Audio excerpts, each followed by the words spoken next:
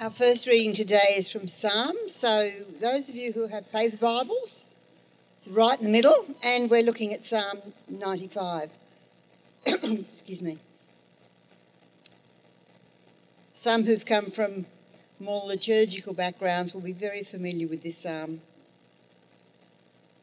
But let's not allow over-familiarity to cause us to miss some of the gems. Psalm 95.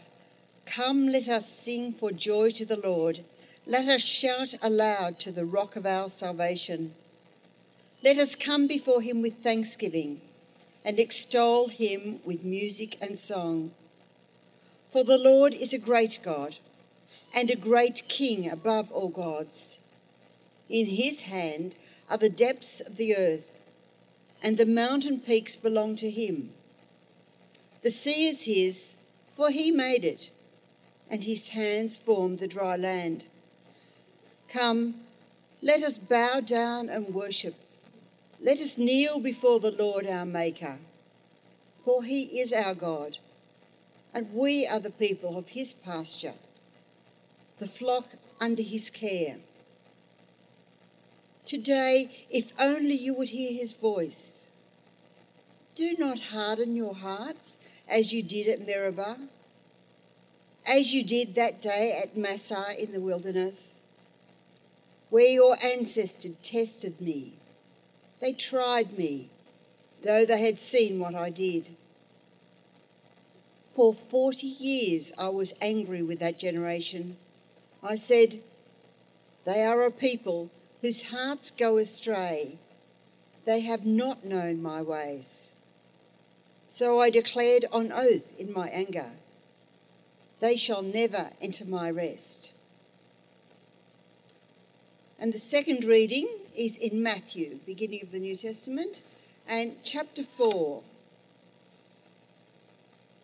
And this comes almost immediately after Jesus is baptised by John in the Jordan.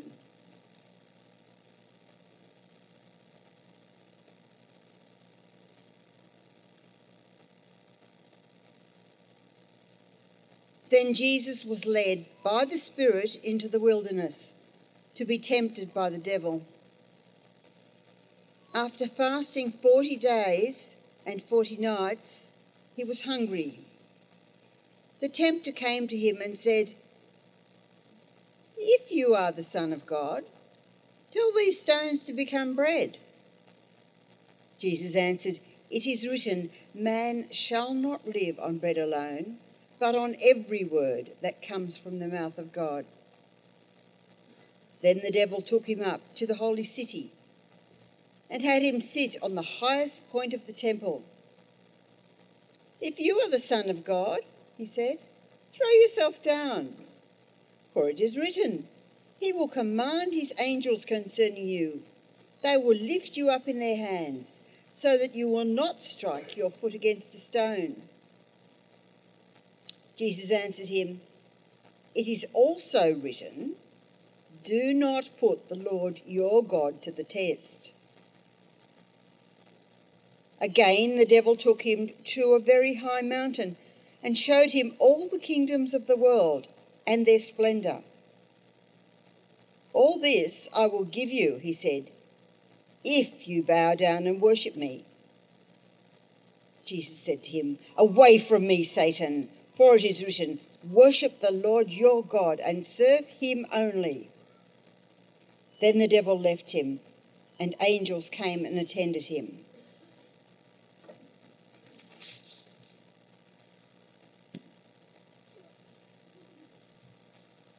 Thanks, Denise. Morning, everyone. It's good to be here, to be able to open up God's Word with you guys. Today, like Tim said, we're looking at the last line of the Lord's Prayer. Lead us not into temptation, but deliver us from evil. Now, temptation, it's something that we're faced with every day, isn't it? We look around us and there's so many things that entice us, so many things which appeal to our selfish desires. In advertising and TV, temptation's often framed in this sexualised manner. And we know that sexual temptation is just everywhere. It's all around us. You don't have to go beyond your computer screen to have just this plethora of sexual viewing. Pornography, it's readily available. There's even websites set up whose sole purpose is to encourage infidelity. A few years back, there was a show in the US called Temptation Island. I never actually saw it myself, but the whole premise of this show was to send a whole bunch of couples to this island along with some single people of the opposite sex and to test their faithfulness to their current partners. I reckon pretty dodgy basis for a TV show, but it seemed to get off the ground for a bit. I'm not sure what these couples were thinking when they put their hands up to go on the show. The show was set up to make you fail. It was set up to make you give in to temptation. It wouldn't have made for very entertaining viewing if all the couples had remained stoic and done the right thing and remained faithful to their partners. Instead, here are these couples putting up their hands thinking that they'd be able to actually resist temptation. When really, as if. Why would you put yourself in a position like that? Maybe they were just naive, but maybe they secretly harboured these desires to actually be unfaithful. Who knows? Pretty crazy stuff, but that was Temptation Island. But the thing with temptation, it isn't just limited to the realm of sex. It happens in so many other areas of life. We get tempted by stuff. Materialism is rife, and we just love to spend our time and our lives filling our lives with more and more stuff. What about money and greed?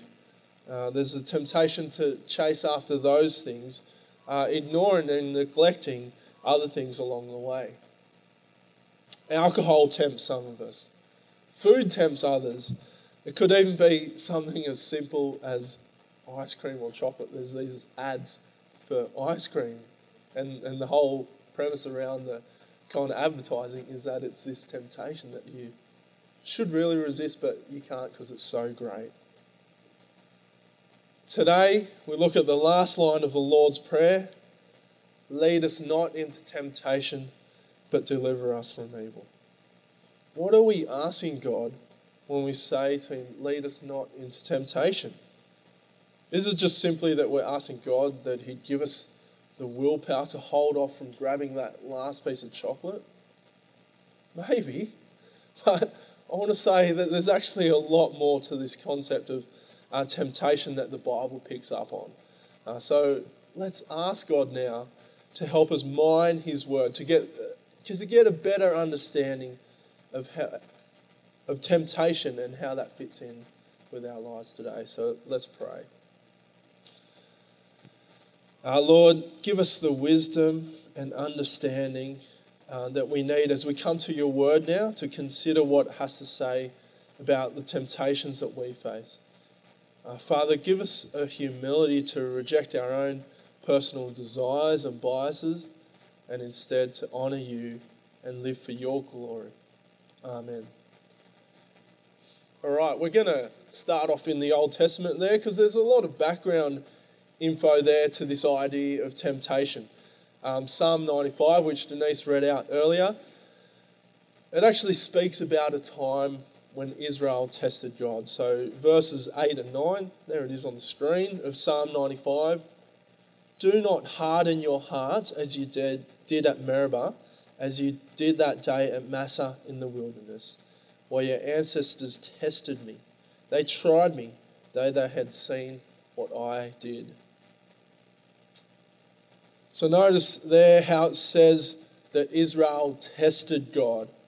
It's actually the same word that's used of temptation that we see in the Lord's Prayer. The word itself can have these kind of meanings of either tempting or testing. And you could see how the two would be linked because they form pretty closely related ideas. But back to Psalm 95, which speaks about a time when Israel tested God. The time it's referring to is when the people complained to God about having no water in the desert. So remember that God had just saved the people of Israel in miraculous ways. He'd brought plague upon plague on the Egyptians to bring them to their knees so that Pharaoh might let God's people go. God's parted the Red Sea so that his people would escape from the pursuing Egyptian army. These were mighty and powerful acts by God. And once rescued from Egypt, the people camped in the desert, and we're told that there they tested God. How did they do that? Well, they became suspicious of God. They noticed that they're in a desert and there's no water. They whinged to Moses. You can read all about that in Exodus chapter 17. They question whether God is actually powerful enough to provide water for them in the desert. They question God's motives. They doubt whether God is actually for them and whether he's even interested in them anymore. Remember that not long before this, God had rescued his people in all those miraculous and wonderful ways. But a short time later, the Israelites doubted God. They tested him. Pretty sad, really. And from then on, that place gets named Massah, which is simply the word for testing. So for generations to come, that place, Massah, would be this constant reminder to the Israelites that they tested God, that they failed to trust God and his goodness towards them. Now, we're also told in the Old Testament that because Israel tested God in the desert, then God would likewise test the Israelites concerning their faithfulness towards him. So come over to Deuteronomy chapter 8, verse 2, again on the screen. Remember how the Lord your God led you all the way in the wilderness these 40 years to humble and test you in order to know what was in your heart, whether or not you would keep his commands. So, because Israel tested God, God would likewise test their faithfulness towards him. God wanted to see whether they would trust him or whether they'd abandon him. Israel was suspicious of God, so they test his faithfulness to them. And God is always faithful to his people, but he tests their faithfulness towards him. Because more often than not, they would fail in their endeavour to remain faithful.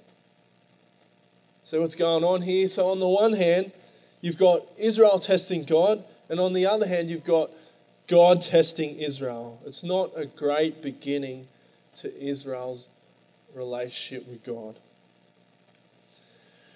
Now, there used to be a show on TV. I'm actually not sure why Sonia and I watched it, but maybe it was the sleepless nights with the newborns. But somehow we managed to catch a couple of episodes. So the show itself was called Cheaters. There you go. You're probably thinking, why is a pastor watching a show called Cheaters? I don't know. Does it make it better that I watched it with my wife? Probably not. You can rebuke me later. But anyway, there was this TV show called Cheaters, and of course, you know, the show, it's from the States, and everything's kind of drawn out in true American style. But what would happen is that kind of one party, they'd become suspicious of their partner or spouse of being guilty of cheating on them. So then what they'd do, they'd enlist the help of the Cheaters crew, just to suss out the situation. So there'd be stakeouts, round-the-clock surveillance, you name it, just to catch out this potential cheater. Now, sometimes there was a happy ending and they'd all just realise that everything was a big misunderstanding. But most of the time, there were tears There were profanities, there was disaster. It was just plain ugly. And in sort of a similar way, that's kind of the situation between God and his people. Israel tested God because they didn't trust him. God, in turn, who of course had every right to do so, tested Israel for their unfaithfulness to him. Either way you look at it, it wasn't a very healthy situation between God and his people. And this testing between God and his people essentially continued for the rest of Israel's history. That is, of course, till we come to the man Jesus, who looks temptation square in the face and defeats it. See, right at the start of Jesus' ministry, we're told that he undergoes his own kind of wilderness or desert experience. We read about that in Matthew 4. It would be great if you had that open. In Matthew 4, we're told that Jesus led into the wilderness by the Spirit of God, and there he's tested by Satan. So here, Satan has a red-hot crack at Jesus. Satan knows that Jesus is God's son, but he also knows that if he's able to bring down Christ, or at least just partially distract him from a life of obedience to his Father, then his job would be done. Hebrews 4:15 tells us that Jesus was tempted or tested in every way, yet just as we are, yet was without sin. And I take it a big part of that testing happened right there in the desert. So how then does Satan tempt Jesus? Well, essentially his play against Jesus is to try to get Jesus to test God. Satan tries to do this by getting Jesus to doubt the path laid out to him by the Father, to doubt whether that's the right path for him. But Jesus knows that suffering and ultimately death is his destiny. It's the Father's will that Jesus dies for the sins of the people. So in the desert, starting from kind of verse 3 of Matthew 4, we see Satan begin to test Jesus. And there Satan offers some relief for Jesus' immediate needs. So you remember Jesus, up to this point, he'd been fasting 40 days and 40 nights. He would have been hungry. Satan says, turn these stones to bread. You're the Son of God. You can do that. God doesn't know what he's talking about. Just worry about your own immediate needs. But Jesus passes the test. He trusts in God and in his word. Next, from verse 5, Satan tries to get Jesus to doubt God's ability to deliver him from destruction. Satan says, throw yourself down because God's going to send angels to lift you up. Or will he? Satan tries to sow seeds of doubt in Jesus' mind about whether God really cares or is able to rescue and deliver him. Again, Jesus has nothing to do with it and refuses to put his Father to the test. And again, from verse 8, lastly, Satan tries to tempt Jesus to take hold of the glory that's rightfully his without enduring the pain and suffering of the cross. It's all right, Jesus. That whole suffering, pain, that rejection thing, it's overrated. You don't need it. It's bad for your self-esteem. I'll give you all the kingdoms of the world if you would just bow down and worship me. And while the avoidance of suffering might seem attractive, Jesus knows his Father's will. He trusts his Father's plan and timing. He knows that his glorification can only come through the cross. So in Matthew chapter 4, we see Jesus succeeding where Israel failed. See, when Israel would test God, Jesus would simply trust God. Jesus is the true and faithful Israelite. Each time Jesus is tempted by Satan, he rebukes Satan with the word of God, showing just how well he knows his Father. At every point when Jesus is tempted, he leans on God's word and decides to trust in his Heavenly Father. So how then does all that kind of relate to our testing or our temptations today? Well, because of Jesus' faithfulness, because he endured the test, because he was tempted in every way and yet was without sin, we no longer face God in the way that Israel did. See, where God would continually test Israel for her faithfulness towards him, for us who are in Christ, we have the one who was tested in every way but stood firm. Jesus always trusted. Jesus always obeyed. Jesus never doubted God's goodness. Jesus was the faithful Israelite. Jesus was the ever-obedient Son. Jesus was tempted, but he came through with the goods. When we trust in Jesus and his work on the cross for us, the Bible tells us that there is no condemnation left for us. Jesus' faithfulness and obedience and steadfastness in the face of severe testing becomes the yardstick by which our relationship with God is established. So we no longer need to prove our allegiance and love for God in the way that Israel did, because Jesus has already done that for us.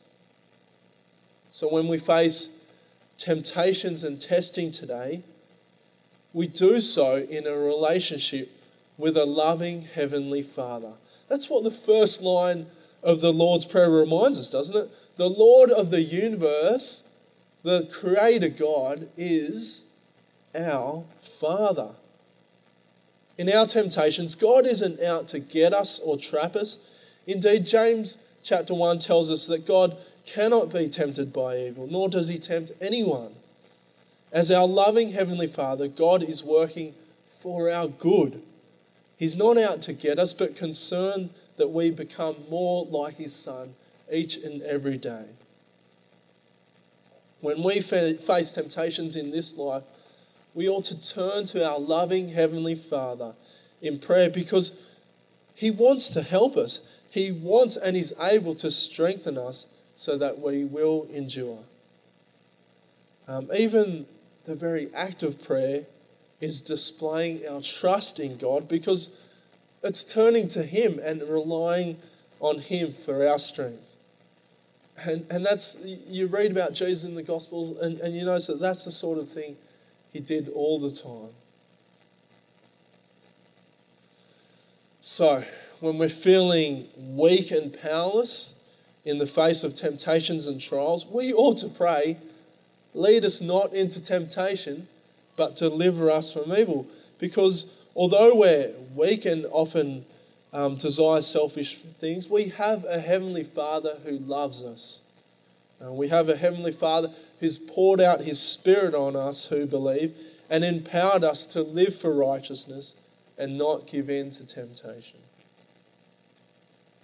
See, when we're tempted to question God's plans and purposes for us, we ought to pray, lead us not into temptation, but deliver us from evil.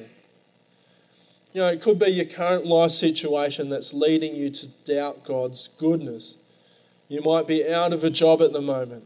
You know, what's God's plan for me being unemployed? Why is he holding out on a job for me? You might be unhappy about your current relationship status, either with your existing partner or because you don't have a partner but really want one. Seeds of doubt might spring up in your mind as you question if God really is working all things for your good. When we're tempted to question God's goodness towards us, we ought to pray, lead us not into temptation, but deliver us from evil. As I said earlier, we're met with temptation everywhere. It's all over the place. Everywhere we go. There's money, there's riches, there's fame, there's sex, there's pleasures. Those things are good, aren't they? They're readily available. Is God somehow holding out on me by not giving me all those things? Well, we have a good Heavenly Father who knows what we need and who is working for our good. When we need a reminder of the power of the gospel and the victory that Christ has won for us on the cross, we ought to pray, lead us not into temptation, but deliver us from evil. See, Jesus' death on the cross is the great victory that he has won, and where he defeats Satan, sin and death for us. As Jesus dies and takes the place of the guilty ones, he wins for us forgiveness and brings us into God's wonderful family. We often in this world, it may not feel as though Jesus is the victor, but rest assured he most definitely is. Colossians chapters 2 sums it up pretty well. When you were dead in your sins and in the uncircumcision of your sinful nature, God made you alive with Christ. He forgave us all our sins, having cancelled the written code with its regulations that was against us and stood opposed to us. He took it away, nailing it to the cross, and having disarmed the powers and authorities, he made a public spectacle of them, triumphing over them by the cross. And finally, when we're tempted to direct our own path in life without the guidance and wisdom of God, we ought to pray, lead us not into temptation, but deliver us from evil. So remember how Jesus fought off Satan in the desert? He rebuked him with God's word. He knew God's will for his life because he trusted God and relied on his word to direct the course of his life. And we too can align ourselves with God's will by listening to him. By exploring his word, we're able to allow God's will to determine the direction and makeup of our lives. And why wouldn't we do that when we have a good Heavenly Father looking out for us, guiding us, leading us? Now, he doesn't leave us to our own devices, but guides and instructs us by his word. He illuminates us by his Spirit, making us more and more like his Son each day. Let's pray.